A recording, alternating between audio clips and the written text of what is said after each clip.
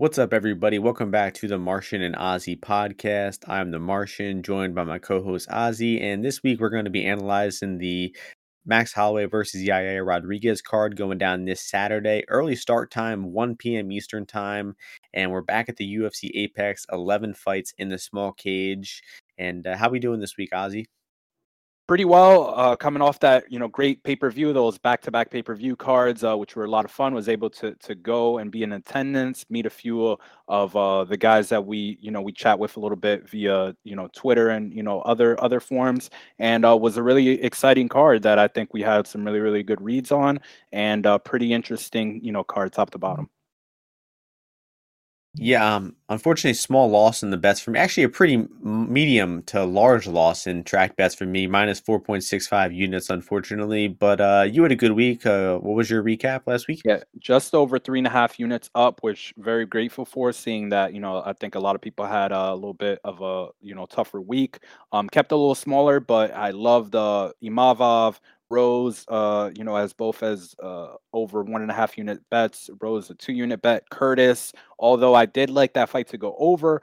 I think I was a little bit more of an advocate for Curtis, and that gave me a small win on that fight, even though I lost on that over bet, or that goes distance bet. Obviously, I was on Frankie, and then that goes a distance in the Jacoby Alon fight. But just awesome run for me. What I would say on these UFC events overall, I think up close to 40 units, more or less since the summer where we started this, and I think this has definitely helped my handicap process overall. And I hope that people are enjoying us talking about the fights a little bit, me going in depth a little bit on how I kind of see these fights playing out, and are making money along the way, because I'm betting these fights all for real. And I think there's a lot of opportunity in these markets that I think I've expressed to you in the past. I don't know if it'll always be there, and at this magnitude. Like, I don't think I'm gonna be able to make 100 units year over year,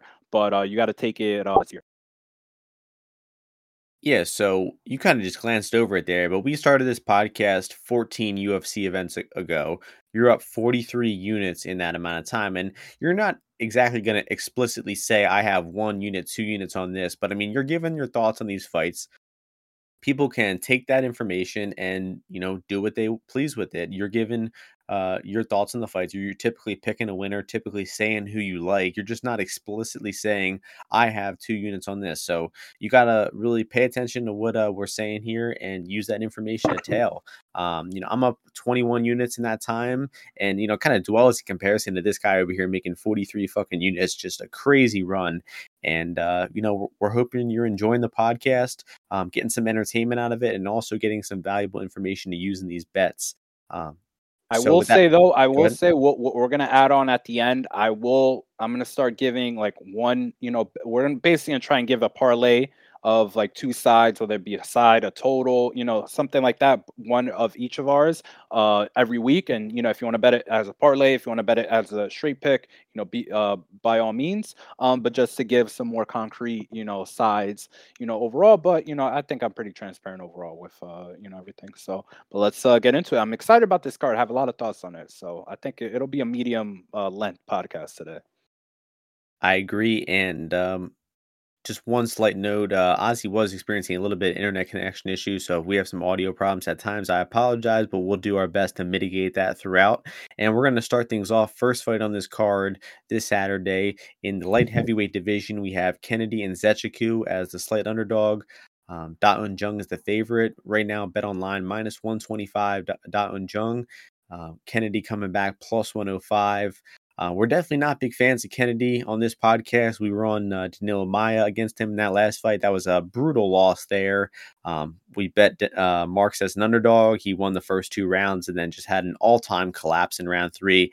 I'm not over that loss yet. I know Ozzy probably isn't as well. And I'm looking to get my money back this time on Da Un Jung. And Da Un Jung is a guy I bet in his last fight. He performed very well against William Knight. And I just think Da Un Jung hits harder than Kennedy. I think he's a solid boxer. He can hit takedowns and keep top position. He can do good work from top position as well, landing ground and pound. And I kind of just give him the striking power and grappling advantage over Kennedy. Kennedy's tough. He's got good cardio. He's going to hang in there even when he's losing the fight. He's proven that in his past 2 fights. He was getting demolished in both of those fights before coming back and winning them by knockout. But I just don't think that's good enough at plus 105. I mean, I think that Da Jung has a lot of advantages here. I think that he could possibly land a big shot and knock out Nzechukwu on the feet, or could possibly even get his wrestling going and outgrapple Kennedy here. So I'm riding with the South Korean.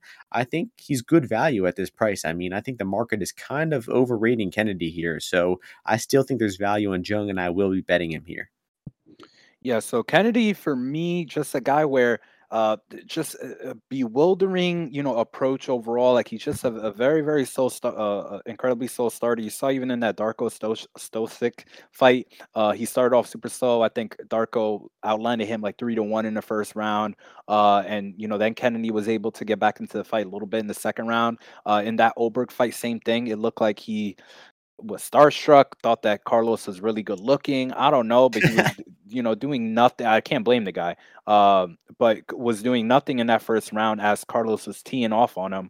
I mean, for the most part, he did land his shots here and there, but was just waiting too long. And the same thing happened against Marquez, where Marquez was able to dictate the pace of the fight, especially early when he was able to get in on his hips. And then even in that second round, he's able to get in on them, on many occasions. Even though Kennedy did show better takedown defense there, but he was just giving up his back a lot. When they're at range, when Kennedy's at range, for me, it looks like to me he just thinks too much about what he wants to throw next. Does not really put together a lot of his combinations.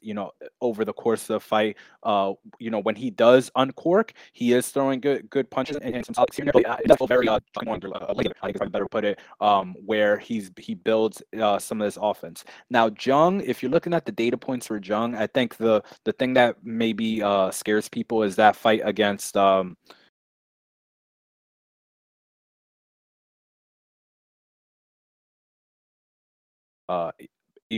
what is the Russian guy's name? Ibrahimov? Ibrahimov. Cadiz? Yeah, his UFC debut, where he was getting hit, plenty, was not really respecting too much of the power, and I think that kind of skews people's opinions. It did for me personally, where I had Mike Rodriguez, and Jung showed his knockout power in that fight. And then in that Alvi fight, although Alvi did stun him on a few occasions, Alvi is a much more tricky southpaw than I think Kennedy is. I think that Jung is going to be able to find his angles for his right hand much more. And then if he does want to duck into the clinch, I think he is more solid there. He's going to be able to control it a little bit more. And I don't see just Kennedy being able to take up the space in those striking exchanges to overwhelm Jung like he did with Marquez and some of these other guys that he's fought. So I'm not really into, like, I don't want to lay too much juice on Jung. Have not done it yet either. I think you might have already been on that side, but it's a line that I'm looking at because it has come way in.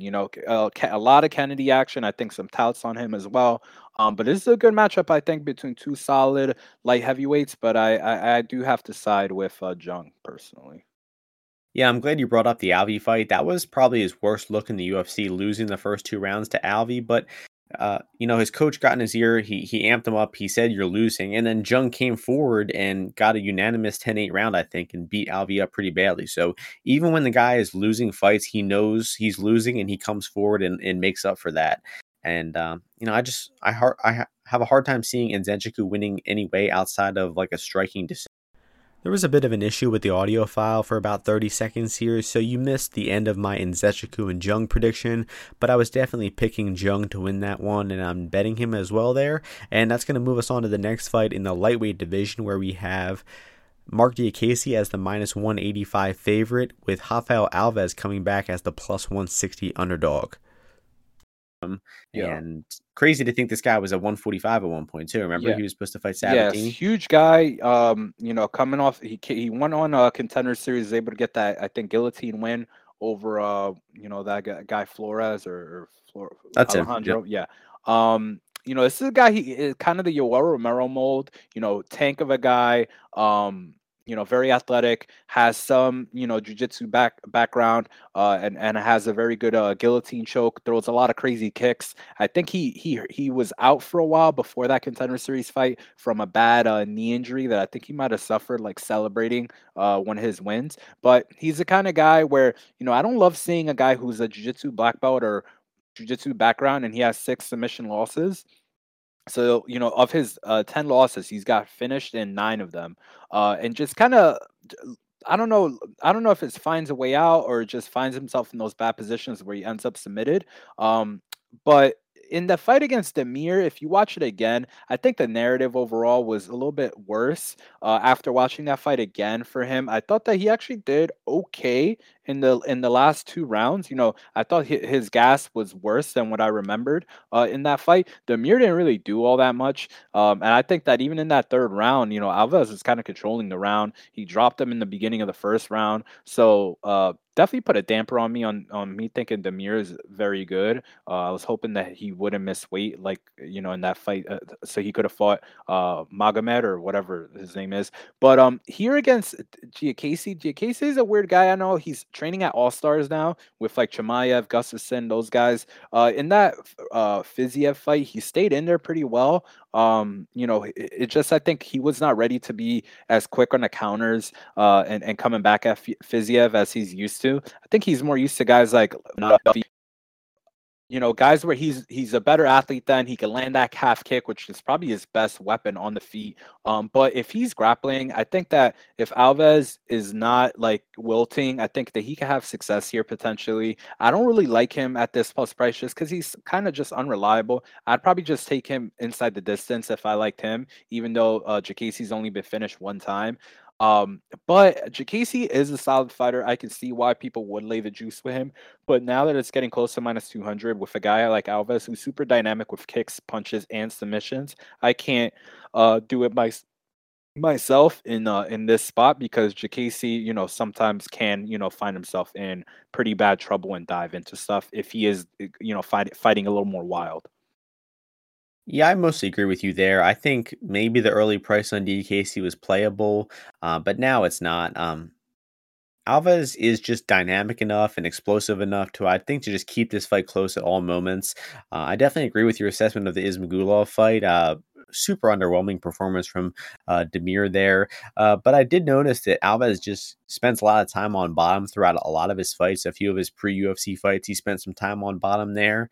I just think he's one of those like jiu-jitsu guys who's kind of lazy with his takedown defense.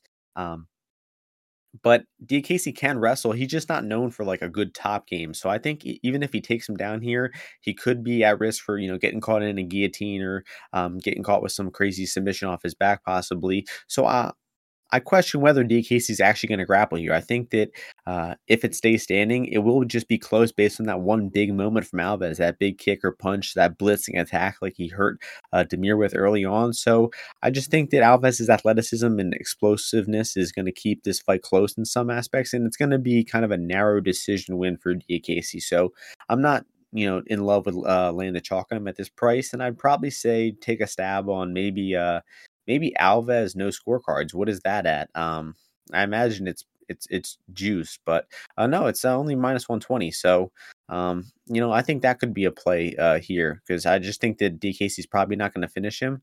But like you said, he has been finished in 9 out of 10 of his losses, so maybe not the best one. Not a fight I'm really inspired by or looking forward to. That's going to bring us along to the women's flyweight division in the next fight, where we have Courtney Casey -235, Liana Jojua +200. Jojua, a fan favorite, good looking girl, but unfortunately, she can't fight. And the only thing that she has really in her arsenal is arm bars off her back. And honestly, she could still win the fight with an armbar off her back here.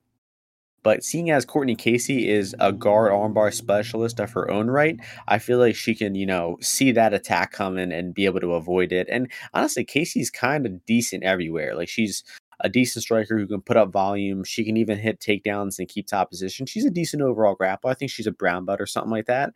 And I'm just not really seeing much of a path to victory for Jojua here. I really do think the woman is pretty terrible at all aspects of MMA. And I just don't see any like reliable way for her to win the fight. Casey's got more process. She probably should have got that decision win against Aldrich. I'm pretty sure the majority of people scored that fight for Courtney Casey. So I think Casey honestly does have the potential to cover minus 235 here. So I'll be picking Casey decision. Maybe Casey submission is where the stab at. I think plus 800. So what are your thoughts on this high level affair? I No, don't plus 500.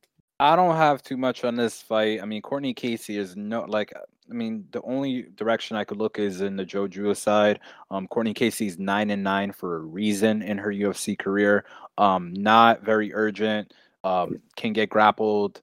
I don't know what her training situation is. I think she was at the MMA lab, but she's 2-7 in decisions, which is just absolutely awful. Even though that JJ fight was a little bit closer than I think. Yeah, I think a lot of people scored it for her. I thought Jojua looked a little bit better than I remembered in that Maverick fight, even though she ran into that elbow and it was like a mercy women's MMA stoppage. But I think she could be a lot better here because she has been training with a lot of girls. I see her traveling all over the place. She must have some nice money behind her because she's all over. In everybody's camp. East Coast, West Coast, down south, doesn't matter. So I'll probably outside with her if I were to bet it, but big pass for me. Um, yeah, I don't know. I think that if you want to bet Joe Jewell, you should probably just do it by submission. I can't see her doing. I mean, I get what you're saying. Casey not reliable, but I really do think she could just hit takedowns and easily cover minus 235 here. But I The not a fight that I'll be betting. the over is only 200 here. Really. Yeah. Yeah, like I said, I mean, I think that the guard armbar is the only path to a finish early on here. But women's MMA, it's always there. Yeah. And that's going to move us Sure. along. Next fight, men's featherweight division, where we have Sean Woodson as a pretty considerable favorite. Looking for the odds here. I think there he is, minus 335, Anglin plus 275. I think this is a little wide, this line. Sean Woodson is a boxer. He really doesn't get the fight to the floor much, and he does have good output. Throws a lot of straight punches, throws some good knees up the middle. But I don't think the guy has much power behind his punches. He's beat up a few guys pretty badly before and was not able to finish them. So if Woodson is winning fights, it typically is a decision. And I just think Anglin can kind of hang in there in all aspects. I think his Contender Series fight was a good showing for him. I thought he showed good cardio, ability to hit takedowns, and implement a grappling game plan, which he's probably going to want to do here against Woodson because Woodson is the sharper striker. He probably does have some issues with the straight punches of Woodson. So Anglin's going to be looking to grapple. And I just think this guy is tough. He's gritty. He can maybe get the fight into the takedowns. But Woodson's takedown defense does, continue to improve. He stuffed a lot of Zalal's takedowns, but that was an extremely narrow 29-28 decision that Woodson won there against Zalal. And Zalal is just kind of a weaker grappler. I don't think that Anglin is much better than Zalal. I just think that he could have some of that same success where he's pushing him against the cage, maybe getting some brief takedowns. And I just think plus 275 is a little too wide here. So I'd say Anglin worth a small, half unit stab value bet on his money line. And he could make this decision pretty close. What are you thinking about this fight, Ozzy? I think Woodson's a pretty interesting fighter. He moves, like very snakish. He's jabbing you, hitting you with uppercuts. Like, I love that fight against Zalal that he had where, he just showed a pretty, just pretty smart. I just thought that overall, with how he fought that fight, even after the first round, where Zalal is a very cerebral fighter. He approaches the fights, very point based, and it's hard to sometimes outpoint him. Anglin does train with Zalal. I think he does also train at Factory X.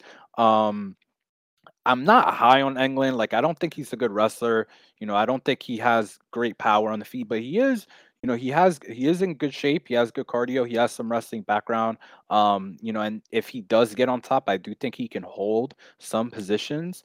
But I think that he is pretty reckless on the feet. If you look at that fight that he had against Naimov, I think there's just certain points in there where he just wants to just go into a full-on brawl, and I think that would be an awful decision for him against Woodson. Obviously, I can't bet Woodson at this 335 number. Maybe yeah, that minus 260 was a little bit intriguing. The over here minus 210. I don't know about that. I think that I don't know if Woodson's gonna knock out England for sure, but I do think he will hurt England at some point. And and probably get some top position from like England either dropping or something. I just think that he's gonna clip this guy's chin, because England, he's just he loses composure. If he does get hit, I think this is a guy that shouldn't be in the UFC right now. Needs more seasoning, and Woodson just a much higher level than him. But I wouldn't be surprised at seeing England get a takedown, hold on to him, hold a clinch. But eventually, I do see Woodson piling on the volume and hurting England, maybe to the body, and then potentially finishing him. Really interesting. I think Melcy kind of just hit a good spot on the temple with that big head kick, and I thought he was kind of hanging in there pretty well with Melcy before that. So I think decision on this one. But I guess I could see it. But like you said, Naimov hurt him. I think I don't remember. I don't have like notes to the fight, I but think he I did thought in round Naimov one. was winning that fight until he gassed. But whatever. Yeah, he was losing the striking early on to Namath, then started hitting some takedowns, and then took Woodson's a over rounds 2 and slippery 3. bastard, man. He is just like very, very hard where you have a guy with leverage like that, against the cage and stuff. And England, just I don't think he's that good of a wrestler, so I think he's gonna have a hard time here. True, but you did bring up a good point. Factory X does train Vince Peichel, Alex Hernandez, Jonathan Martinez. Some good training partners out there. So maybe England has improved. And like I said, I still think I'll probably take a small bet on England here, especially if the price keeps going up on Woodson. That's going to bring us to the next fight, women's flyweight division, one of your most anticipated fights in the card.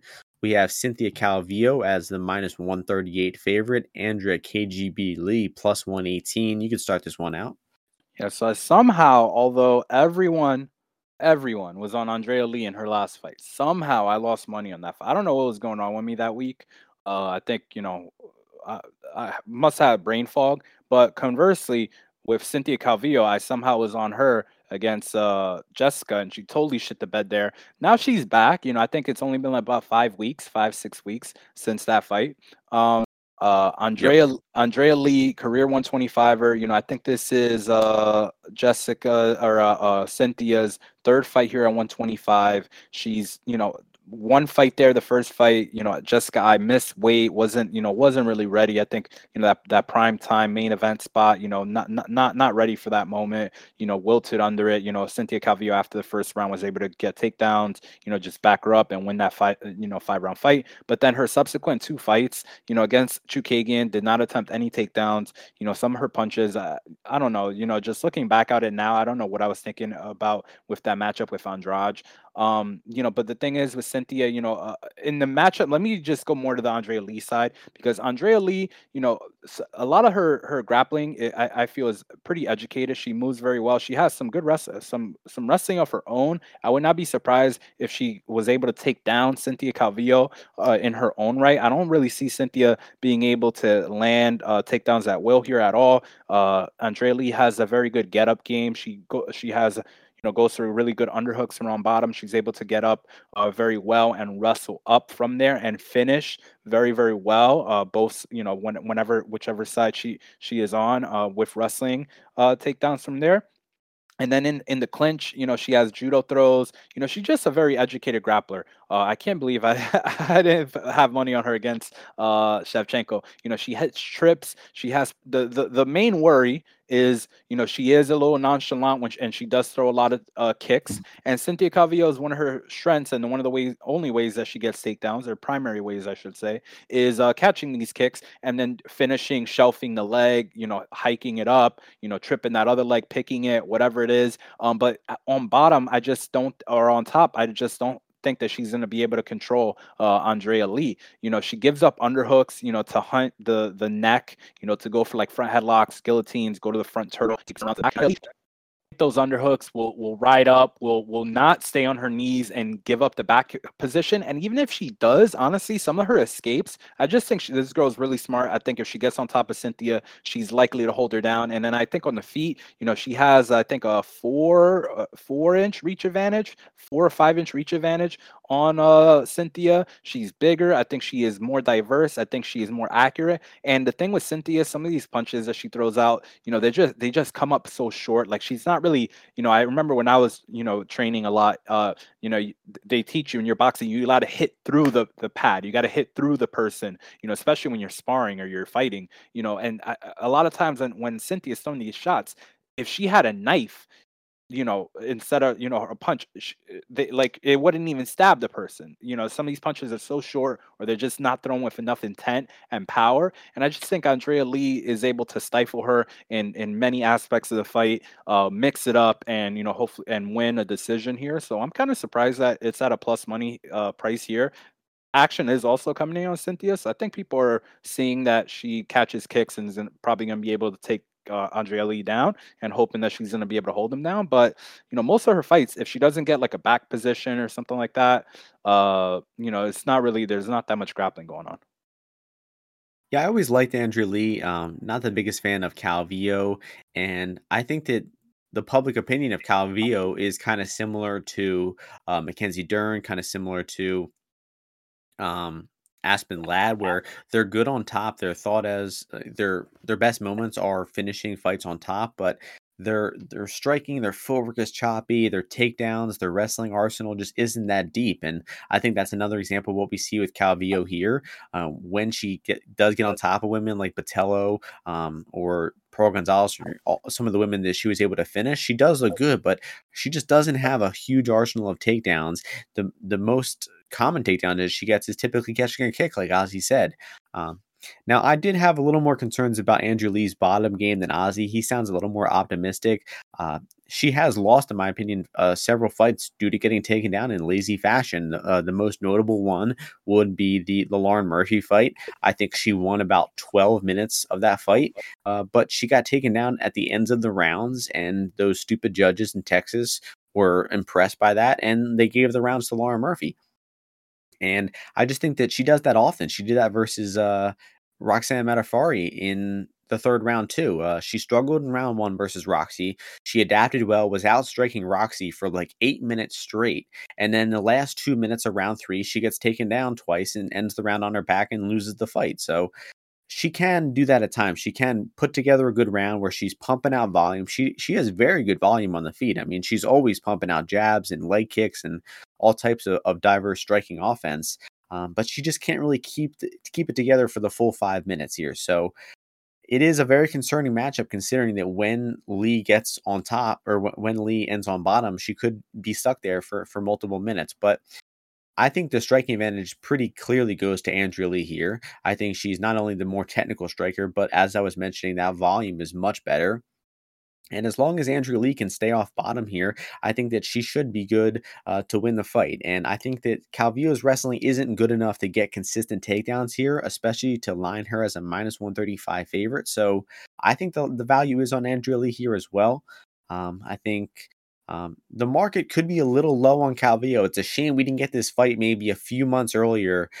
We could have gotten maybe plus 130 or higher on Andrea Lee. So I think the market's a little low on Calvillo. I mean, it was not less than a year ago. She was minus 235 over Caitlin Chukagian, and now we see her close odds with the Andrew Lee. So I like Lee in the spot. I'm not quite as confident as Ozzy, but I think I will end up with a bet on her at that plus money price. Anything Yeah, you we want to? yeah, what you say is true. Definitely there's been some spots where she's ended up on bottom, and then she goes right into a judo throw, right off of it. So there's definitely some spots where she could put herself into trouble and Cynthia can capitalize. But I think that she just has, if she quirks it a little bit and, builds off of that win against Shevchenko, which was a pretty dominant performance, I think that this girl has, she has potential to be, top five easily between in this division. And I also think that both Lauren Murphy and Roxy, I'm not going to say they're way stronger than Cynthia because obviously I've never felt them, but I just think that both those girls are career 125, 135ers, and definitely have some physicality over Cynthia. Where Cynthia, she a lot of times girls get up and get out from under her. I feel. Mhm. And she kind of she's more of a finesse wrestler, where like Roxy and Lauren Murphy, they're like really gritty, and they're pushing in and they're going for underhooks and they're just trying to smash you into the clinch and stuff. Whereas Cynthia is a little bit more technique based. So, but I it do should be agree a with good you about fight. that. It should be a good fight, I think. Yeah, Roxy's a better overall grappler than Calvillo is, and Murphy probably has better takedowns too. So, um, that those were weak moments, but I don't think they exactly necessarily translate to Calvillo having success. Even Marina Rodriguez was able to escape a bottom from Calvillo. I just Um, think that Andre Lee's gonna be able to land on the feet, man. Like I just yep. feel that the Cynthia, she tries to jab and like move her head and do, but Andrea Lee, she has very good head movement and she has good intercepting strikes. And I just hope she doesn't throw too many kicks. Like throw some head kicks, no body kicks. She does. I think she does think too much. I think you might have mentioned that earlier. She just looks like a fighter who has a lot of like stuff going on in her ears and her head. A lot of coaches telling her different things, and she kind of overthinks in there a little bit. Let's go, Tony But that's Kelly, ride this woman to victory. Come on. oh, what are they dating now? Right, Yeah, I think they've Andrew. been together for a while. That's good stuff. We like Tony Kelly on the podcast. He's a good guy, good fighter. Next fight, last prelim fight, lightweight division. Thiago Moises as a considerable favorite, minus 248. Joel Alvarez plus 208. I don't think Alvarez is any good. I mean, most of this guy's wins, I think like all of his wins have come by submission. Most of them are, guillotines, arm bars, triangles off of low level guys. And he might be getting a little bit better. I think his striking looked slightly improved versus Joe Duffy, but I just don't see anywhere where he's going to present problems for Moises. I mean, Moises is the better striker, fought better competition, and the area where Alvarez is best at submissions, Moises is like a third degree black belt who is going to be, nearly impossible to submit. I mean, it would have to be some crazy shit for Alvarez to sub Moises here. And I just think Moises is the better fighter everywhere. More experience, better striker, can probably hit takedowns and keep top position and avoid those guard submissions with ease. So I think Moises probably covers easily here and wins a decision. What are you thinking? Yeah, so I mean, both these guys are kick heavy, especially Alvarez on the feet. I do think,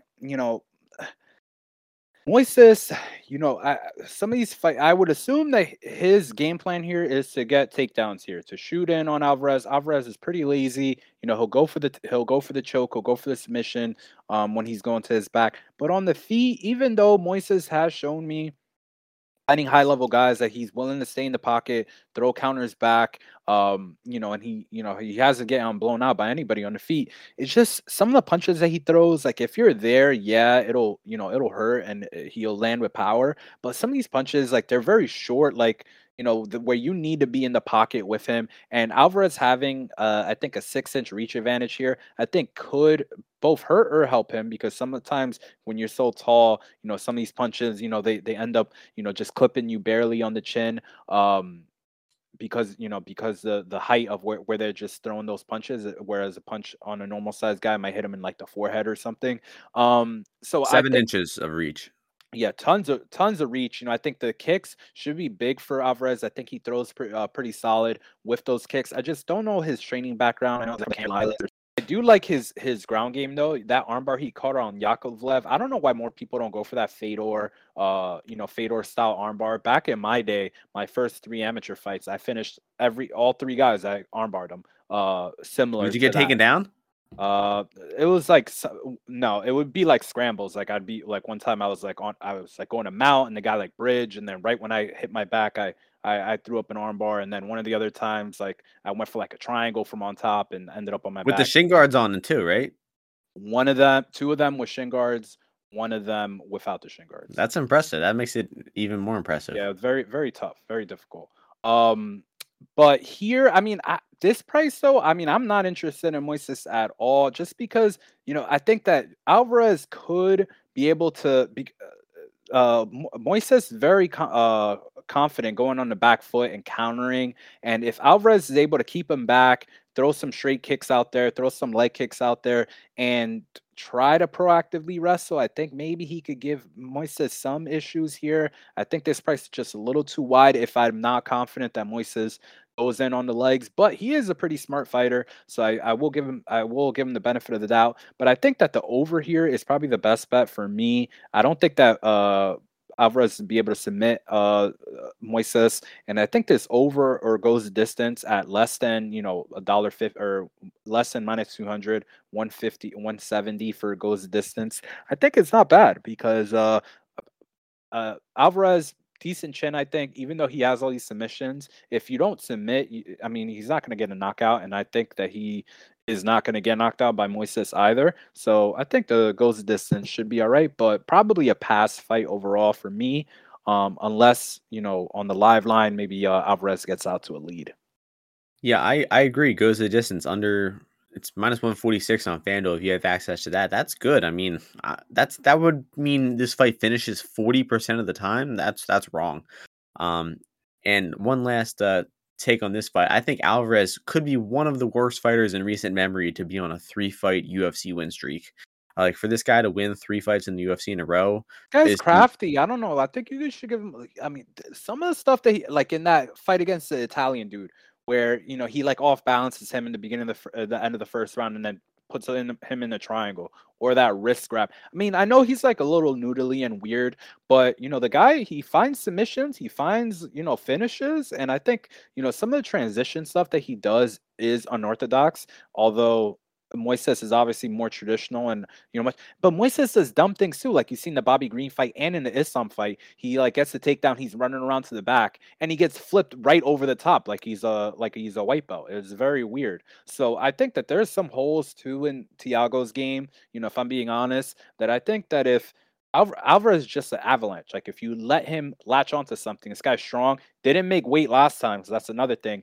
Was 5 pounds off or 4 pounds off last time when they weighed in. So something to look at. But Moises should be stronger here. Should be able to push him backwards when he does go to the front foot, and he should be able to scoop up double legs pretty easily.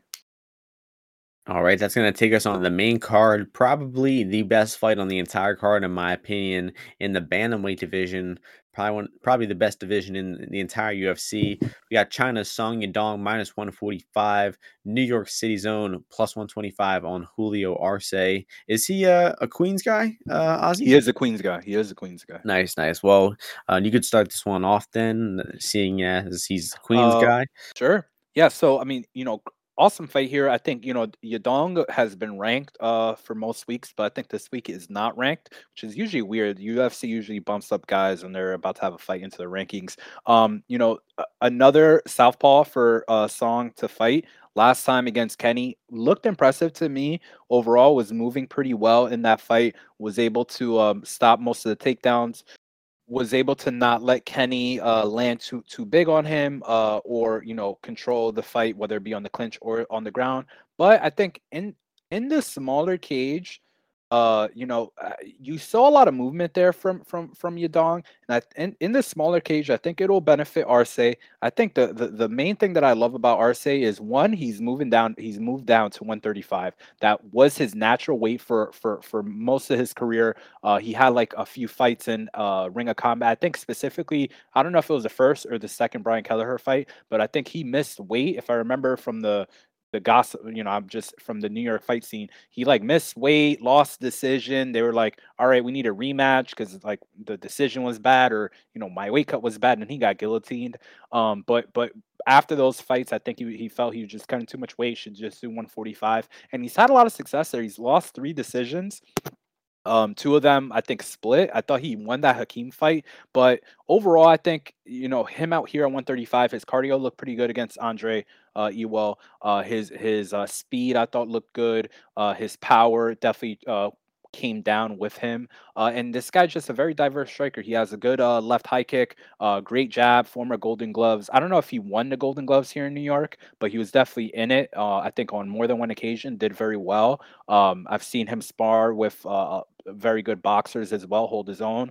He has a very educated jab, throws, and he's just, if you watch his tempo, he once he gets the timing, the fight, you can see how anxious Ewell was, where because Arce just completely turned on the whole fight, where every time Andre would throw, Arce would be able to land a counter shot. And you saw that in that last left hand that he landed when he stunned him. It was a perfect counter over the top left hand. The angles that I think that Arce takes, and Yadong, a lot of times, some of these punches that he's thrown in, doesn't have too much on the jab on the left hand side, and then I think kick wise, I think Arce should be able to use them. And then if he ever does grapple, Arce very high level black belt on the ground. I think that clinch takedowns are probably the most likely outcome for him if he does get this to the mat. But Yadong, you saw in the end of the third round against Kenny, flat on his back there. Right there at the end. I think Arce, if he does get on top of him, he's going to land some very, very good ground and pound. I know this guy has legit ground and pound. I think he'll be able to advance position on Song Yadong, and I do not think that a finish is out of the question if he is able to get on top. So I think Arce here stays behind his guard, very educated when he is jabbing, when he is throwing his cross to roll, keep one hand high, or the offside guarded. Yadong opposite, he'll throw from his hips, he'll throw the right cross, and he'll bring the left hand from his pocket. So I think that Arce should be able to close the door on some combinations, out volume Song, and hopefully win a decision. But if he can get this to the mat, I do like him to potentially find a finish. Song is a hell of an athlete, and I think he is a good fighter. I think he uses his attributes pretty well. I just don't think that there's a whole lot of high level thinking and adaptations going on when he's in the middle of a fight. Meanwhile, you have Arce who obviously gave a detailed background of him, former Golden Gloves, but this guy has a deep amateur MMA background, and he also has 10, 12 fights in the PA, New York, New Jersey regional scene, and has been facing like good competition for well over a decade straight. And I just think it really speaks in his fights. The guy can adapt well. He can make mid fight reads. Even when he's, getting hurt, getting dropped by Shimon Moraes, he's able to get on a back take and make that fight extremely close. And even in the past, 5, 6 years, he's only lost 2 fights. And both of them were against, big skilled strikers at 145. And they were both split decision losses. So he made both fights close. And I just think that it's, extremely hard to blow Arce out of the water. I mean, even those fights that he lost, like I just mentioned, the Dawodu and Moraes fights, did Moraes and Dawodu look minus 145? I'm not really sure, honestly. So I think having Song, who is, mostly an athletically reliant fighter as the favorite over Arce is wrong, honestly. I think that Arce is just a more diverse, educated fighter who's going to be able to make more in-fight reads. And I think he's the better grappler than Yadong as well. I think that he could be getting a takedown here, maybe get some back take time. As Ozzy mentioned, Yadong doesn't do too well off of his back. And I think the fight could just look similar to the Marlon Vera fight against Yadong, where I just think Arce is going to be putting some pressure on them, getting them on the back foot, getting them a little uncomfortable, and just mixing up his striking from that southpaw stance, to the head, to the body, to the leg. And I think we're going to see Arce show his deeper arsenal on the ground, on the feet, and just show that he's the more educated, experienced fighter and win this fight probably by decision, honestly. So I like Arce here as well. Already bet him plus 135, and I'm looking to make it, maybe a little bit more. Let's see where this line goes. Hopefully the money keeps coming in on Song Yadong. If you guys are interested in betting Arce as well, I would say just wait till the day of the fight. Hopefully that Yadong money comes in, maybe some China money comes in, and we get a better price on Arce.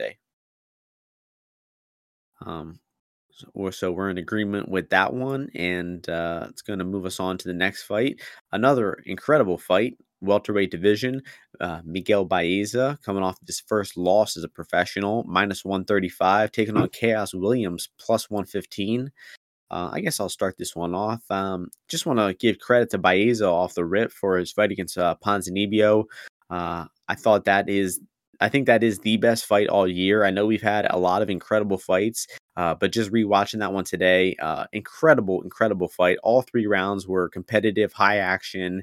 And even though Baez lost that fight, I still think his stock rose a lot there. I mean, we had some questions about Baeza, his durability. We saw him get rocked by Matt Brown. We saw his chin improve. We saw, pretty much everything improve. So I think Baeza is good. I think the guy has potential. And Williams was kind of high rolled his entire MMA career off of 2 quick knockouts.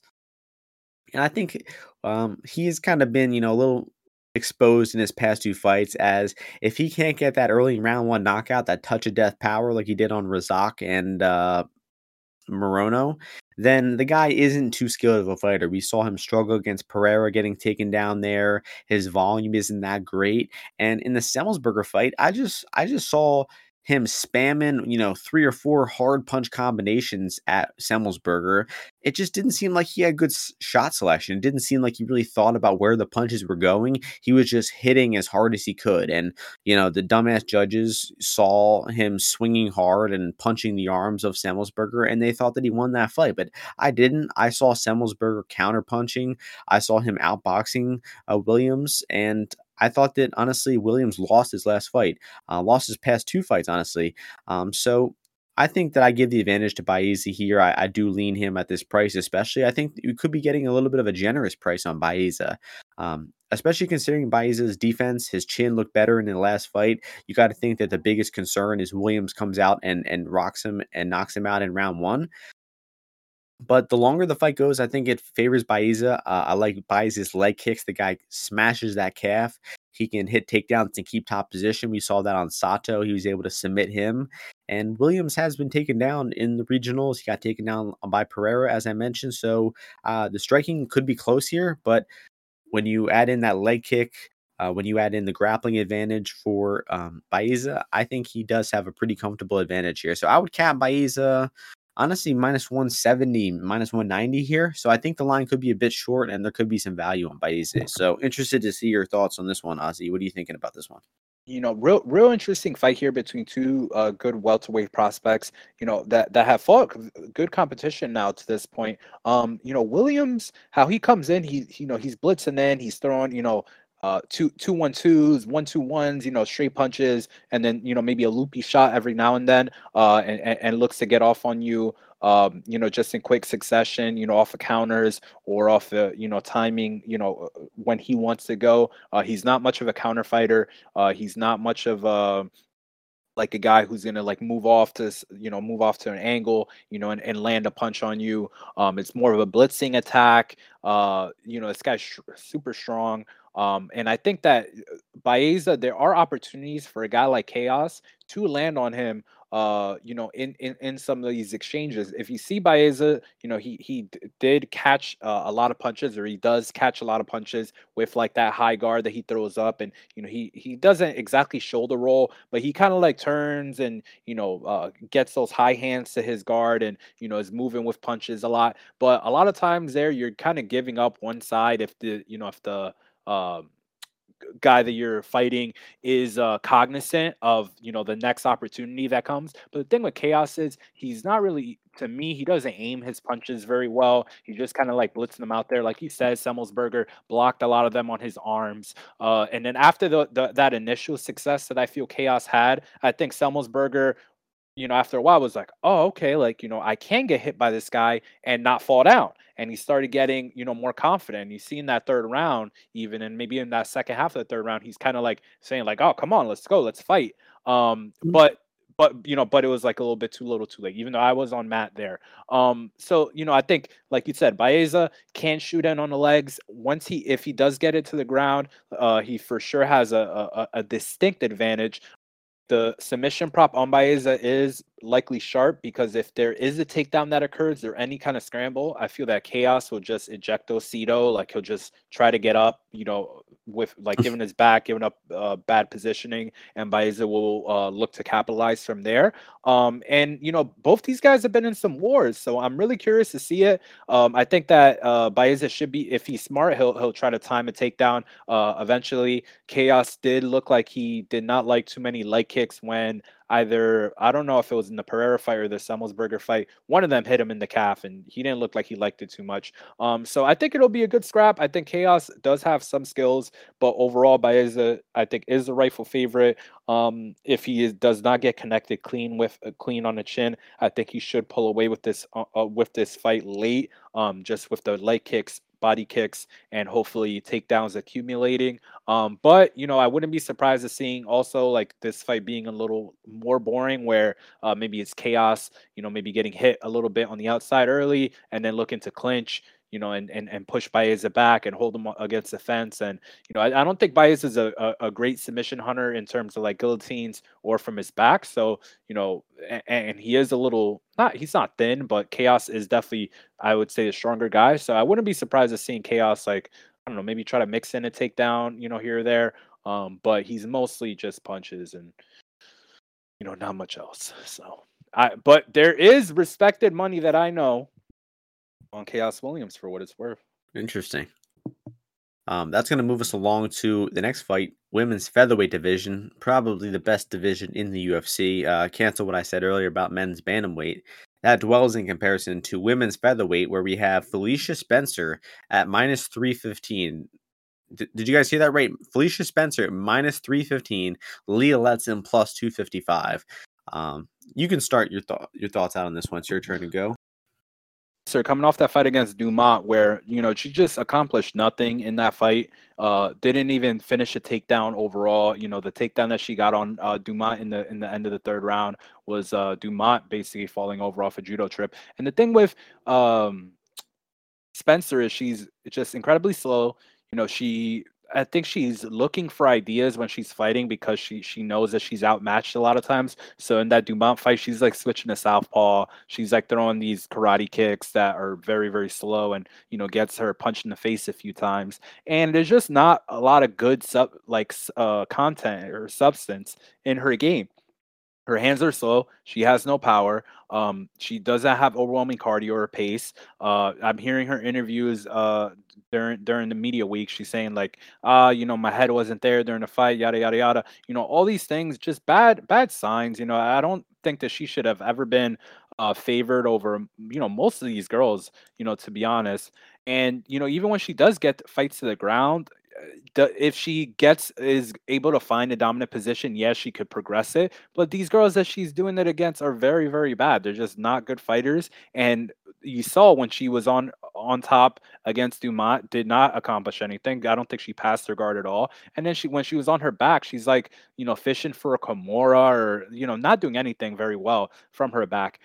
Letson, she was on Ultimate Fighter like 3 years ago, fought Bia Malecki there. Almost got Legendary bet. legendary Bia Malecki, the no face filler anymore, Bia Malecki. Me and Almost Ozzy follow the career no, of no, Bia no, no, Malecki no, no, very no, closely. no, that she's done. But what was I saying? She almost got rear naked choked by Bia Malecki. But overall, I think that this girl is a southpaw, has a good left hand, has not good hand speed, just decent hand speed for a division. Has educated left hand. If you've seen that in Vic Phillips, she channels her inner Crow Cop, which some people that listen to this podcast probably don't even know who Crow Cop is, which is just incredibly sad. But she throws out that double attack. She comes out with that left and then binks her with that left high kick, which was pretty nice. So I think overall, if Spencer, like, she doesn't have any leg attacks for takedowns, so she's gonna have to get this to the clinch. Letson, I don't think is that bad of a grappler. She's a purple belt in Brazilian Jiu-Jitsu. She moves pretty well. She's not the dumbest on the mat. She like, I think if she ends up on her back, I don't think this is over. And I think if they're scrambling, I think that she makes actually good decisions overall. And then if this is on the feet, I think she should piece Spencer up. I don't think Spencer's ever fought against a southpaw. She doesn't deal with kicks well at all. She turns away from punches. She has no jab. She has no counters. So I don't see how this is. If you guys don't understand what I'm saying, like how this is a minus 300, is a plus 260 on Leah. So it's definitely a bet for me. Probably a multi-unit bet overall. I wouldn't be surprised if this closed like under like 210. I would say maybe 200, because it just, I mean, Spencer's what, 2-4 in decisions. I think I had pulled up here. What's her record? It's a terrible record in decisions. And what do you like? You expect that she's definitely going to submit Leah? Yeah, she's 2-3 in decisions. Terrible record there.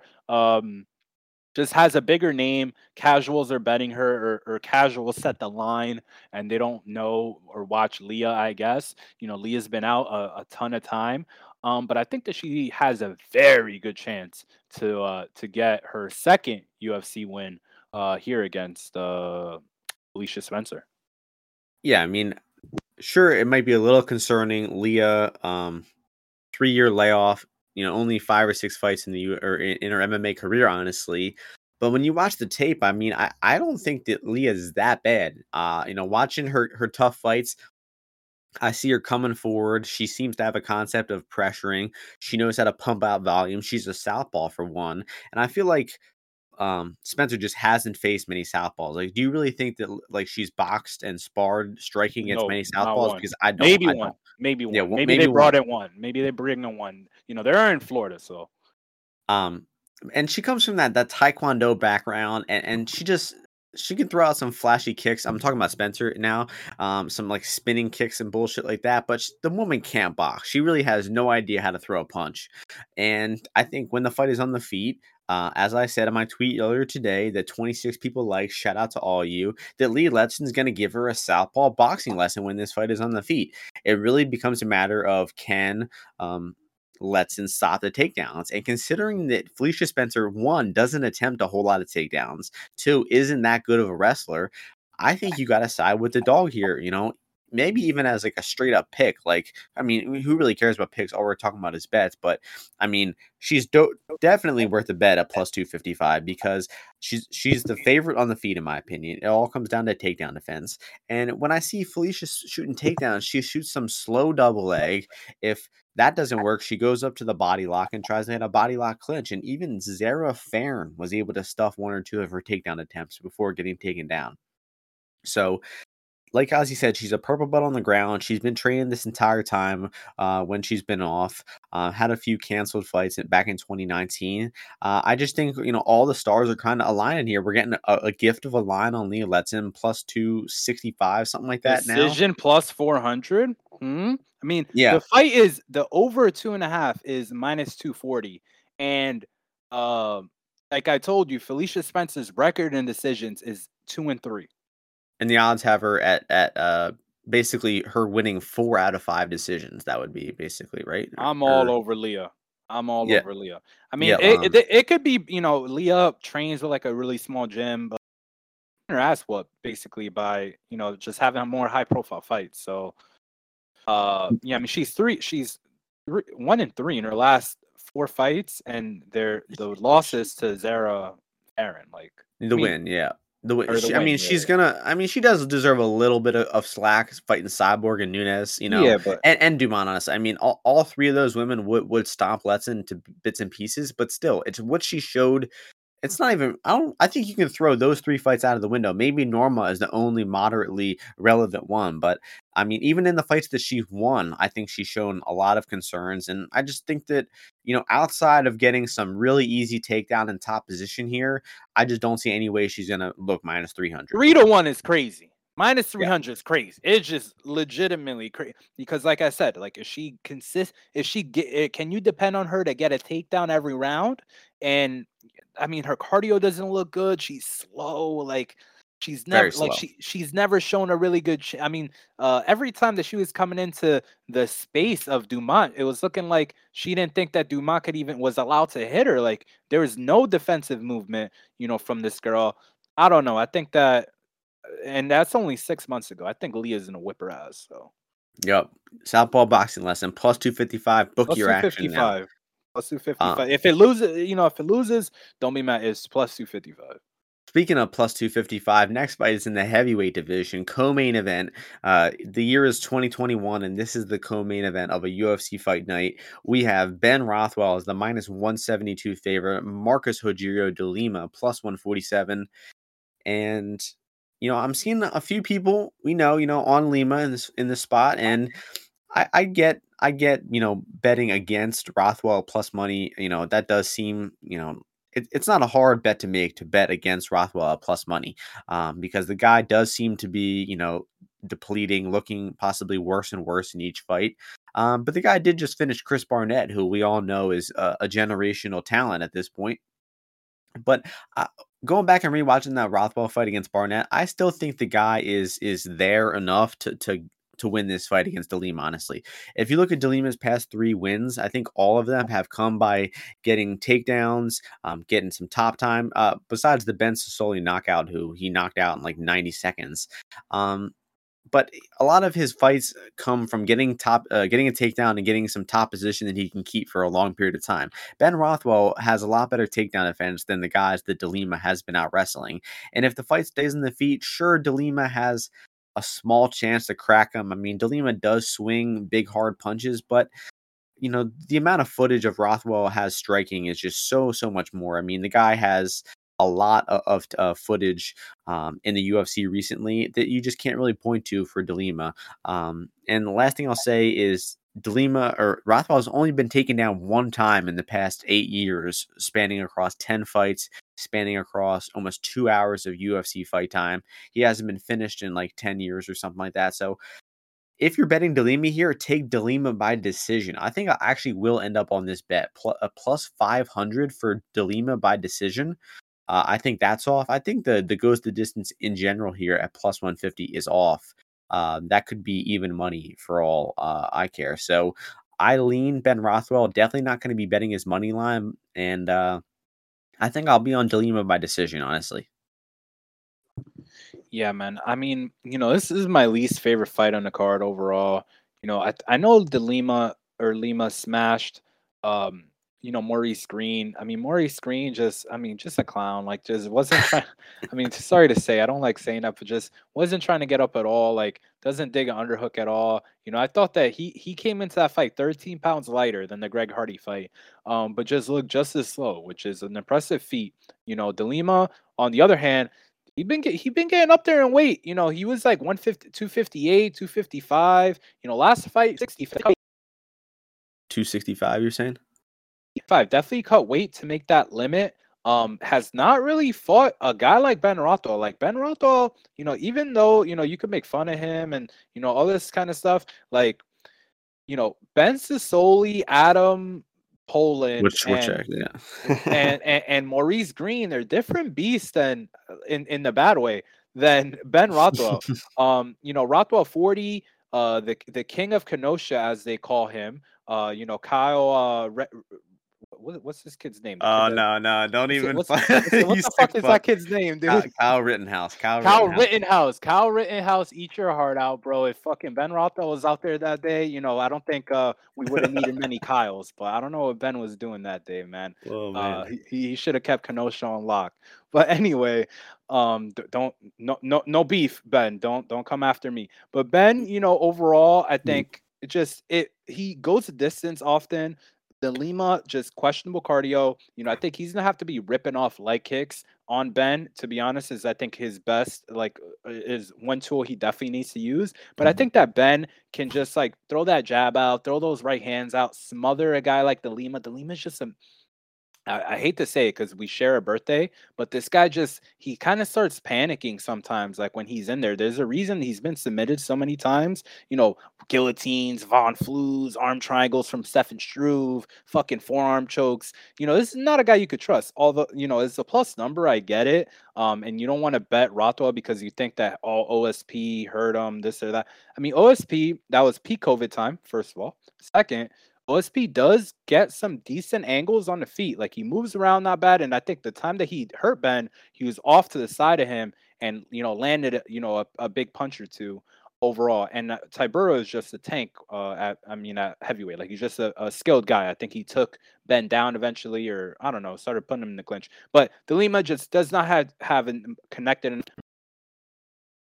Hold up.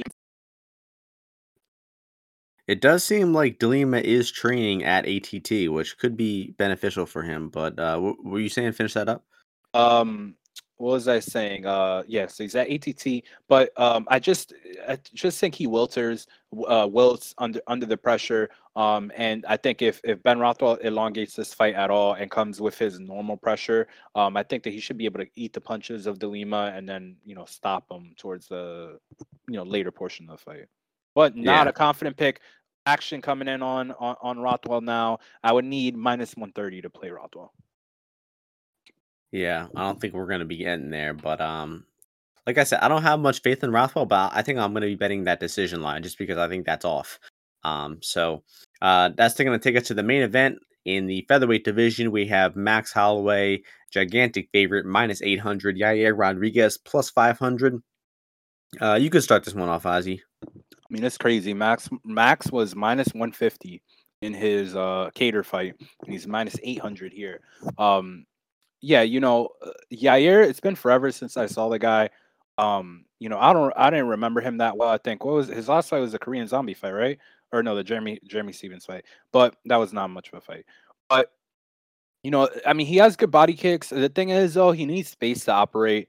He runs away a lot. Like if you look at the end of the Chance Sung, he's running away. He doesn't keep position in the pocket very well. I think that Max here should be able to find a head kick on this guy. What can you say about Max Holloway? One of the best fighters to ever grace the sport. One of the best action fighters to ever come into the sport. Every fight of his, he's bringing the heat. He's bringing damage. Nonstop volume. And a well-rounded game. I wouldn't be surprised if you saw some ground here where maybe he drops Yair at some point, and comes on top of him and tries to finish him off there. I think that Holloway should probably mix in some kicks here, because when you are fighting a guy like Yair, who's a very, very competent kicker, you got to kick with the kicks back on your script. So I think that Max here probably looks to mix up between orthodox and southpaw to stifle the body kicks of Yair. Finds his jab and makes it look like a Max Holloway fight. I would probably favor it to. I mean, I know people are saying, "Hey, this is gonna." Maybe get a finish, but Yair moves very, very well, is pretty slick in there. And I do think that, he's always alive to also land a big shot. Although I would probably favor it to go, into a later fight. I wouldn't be surprised at Max jumping on this guy super early, finding a way to stun him, club and sub, or just a straight KO. But Yair is very, very tough. But there's only one way that I could bet this fight, and it would be Max Holloway, but the price is crazy. So I will just enjoy this. I will not have $1 on it in any capacity. And I'll let other people try to squeeze value out of this fight some way, somehow. Maybe you can help me.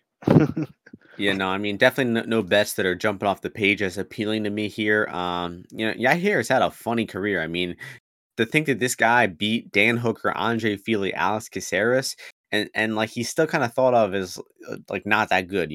I mean, if those, I would like to see some of those rematches, like Andre Fili versus Yair in 2021 or next year would be pretty fun. Honestly, I would pick Fili pretty confidently. But looking at Yair's most three recent fights, excluding that one stupid Jeremy Stevens fight, I mean, he's suffered or struggled in a lot of those fights. I mean, he was dominated by Frankie Edgar, smashed with ground and pound there. Was on his way to losing a decision versus Jung. Very underwhelming fight. They just stood at range and kind of stared at each other the entire time. It exchanged the occasional strike, but underwhelming fight. And then he did win the first two rounds against Jeremy Stevens, but round three, I mean, he was getting whooped on in round three. Debatable 10-8 round for Jeremy Stevens. And Jeremy got screwed in that fight. First fight was supposed to be 5 rounds in Mexico. He probably would have finished Yair in rounds 4 and 5 in that fight in Mexico, but instead got moved to a 3-round fight, and Yair was able to win that one by decision. So unfortunate luck for our boy Jeremy Stevens. Getting over to this matchup, as Ozzy said, one of the best fighters of all time. I mean, he definitely should be in your top 10 of all time. Max Holloway is a special talent, and the guy is not even 30 fucking years old yet left. So hopefully we got a few good years left of his career. I mean, that's honestly one of the craziest things, like craziest like statistics or facts you can give about MMA. Max Holloway is not 30 years old yet. And I think round one should be a little slow. Yair's going to be using that movement, using a lot of energy, trying to get his jumping, spinning, flying head kicks going. But unless he lands that flying, jumping, spinning head kick on Max Holloway, I don't see a way that he's going to win the fight. By round 2 and 3, Max is going to be picking up the pace, putting a beating on him, just outboxing the shit out of Yair. Yair can kick on the outside, but the man cannot box. He really gets hit a lot in the pocket, and Max is probably just going to have target practice while how this fight is that the dude rips to the body. You know, he can drain that gas tank. He might get a knockdown. He can snatch a submission. The dude guillotine Cub Swanson back Andre in the Fili. day. I was at that fight. Yeah, yeah, you were probably at that fight too when he choked out Cub Swanson. And yeah, that was the night where Vellante knocked out Anderson. So Oh, you okay, definitely, yeah, I definitely um, was. that fucking that reasoning last week though did not come through and help us, No, unfortunately. But no. whatever.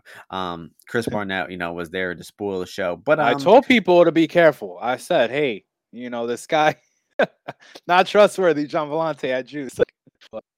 yeah, bad moment for Italian Americans. So I'm leaning for a round 3 or 4 finish here. I just think the pace and pressure, the output, everything of Max Holloway is going to be too much, and he's going to get Yair out of there. It sounds like you're leaning a little bit towards like 4-5 decision. And what is like your Yeah, I official mean, I pick know here? that's a very trendy pick. And you see, like, you speaking, just like putting a lot of contextualized, like, all right, like Max going to the body. I would probably think that Max gets a finish here. Like, I think this guy, he's talking about these boxing, like, which could be a bad sign, where he's talking about like bigger opportunities. But I mean, to get these big opportunities, you got to put on big performances. Like what they said, the UFC, like you're an independent contractor. Most of the ways people make money is they find, they use their star spotlight to get better opportunities. And the way you do that is putting on exciting fights and knocking dudes the fuck out. Yair is a tough dude like Cater was. But I guess, yeah, I think Max probably, I think he's a put the pedal to try and finish it. So I mean, I'll going pick back to the Max by Cater fight, finish. go ahead. Going back to the Cater fight, like I thought Max was gonna finish that like halfway through. Like I was like, okay, I bet goes the distance in that fight. And I was like, I was like subtracting it from the spreadsheet in like the second and third round, and like it just kept going and kept going. And I mean, I think 99% of the roster of the featherweights would have gotten knocked out in that fight. So I do lean to finish rounds 3 and 4. I kind of hope it's a submission just for something different. Like you said, he drops him and then snatches on a sub or something. That would be Also, fun to see. one more thing to point out. Max never has fought in the small cage. This is in the small cage. Same thing for Yair. So I don't think that bodes well for Yair No, Rodriguez. I nowhere don't to think go, so. nowhere to escape. Nowhere to go, Um, boy. but yeah, Holloway decision here is plus 100. I don't know. I think that could be higher. I mean, it's going to be a long 25 minutes if you're That's a betting. sweaty. Yeah, I can't do that. Yeah, if you're betting 25 minutes at even money for Yair to make it, I don't know about that. So I'll go round 4 submission or something. Um, I'll go round 2 finish But I don't know for about you, but I always feel like the main events, like whenever we think oh, there's gonna be a finish, they go, yeah, like conceptually they just last longer for some reason. Maybe the refs have more leniency with stopping it. Mexican guy. I'm sure he's been training hard. Like they've been scheduled to fight for a long time. So I hope Yair comes a fight. Maybe gives us a live line, but I doubt it. Yeah, me too, me too. All right, that's gonna do it for the podcast. 11 fights. We went a little long this week, but we told you we were gonna, and some fun fights to analyze. Not the highest level contests, but definitely some strong leans on a few of these fights. You can tell which ones those are, and let's hope our boys come through. My boys this week are going to be Da Un Jung, and Julio Arce. Oh, and Lee Letson. And let's do this parlay you were talking about. So what you pick one leg? Pick And one leg. which I pick one leg. It could be a money line or a total. All right, I'm going with my Whatever. boy Da Un Jung money line.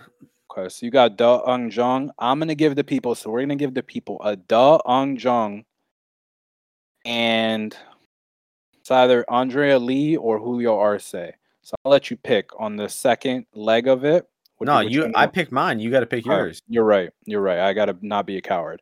So we're gonna do Andrea Lee, Ung Jung parlay for those that want to follow are two, just confident picks for this week. But if you're feeling spicy, maybe you mix in Arce Maybe instead. add If you ours. like, if Yeah, if you like Arce instead more, I think I like him as well. I just think there's good value in the matchup, value in the number, and I think this spot for both of these guys and gals is a step up for them that they're very ready to take. Sounds good. Sounds good. So that's going to do it for the podcast this week. I believe we're going to be right back next week. Yep, card next week. So hope you all enjoy the podcast. Thank you all for listening. Apologize for any slight audio issues, but I don't think there were too many. And thanks for showing support. Hit like, hit subscribe. Make sure you're following on Apple Podcasts, Spotify. Make sure you're retweeting on Twitter. And we appreciate all the support. And we hope you're all winning some bets along with the podcast. So we will see you all before next week. Peace.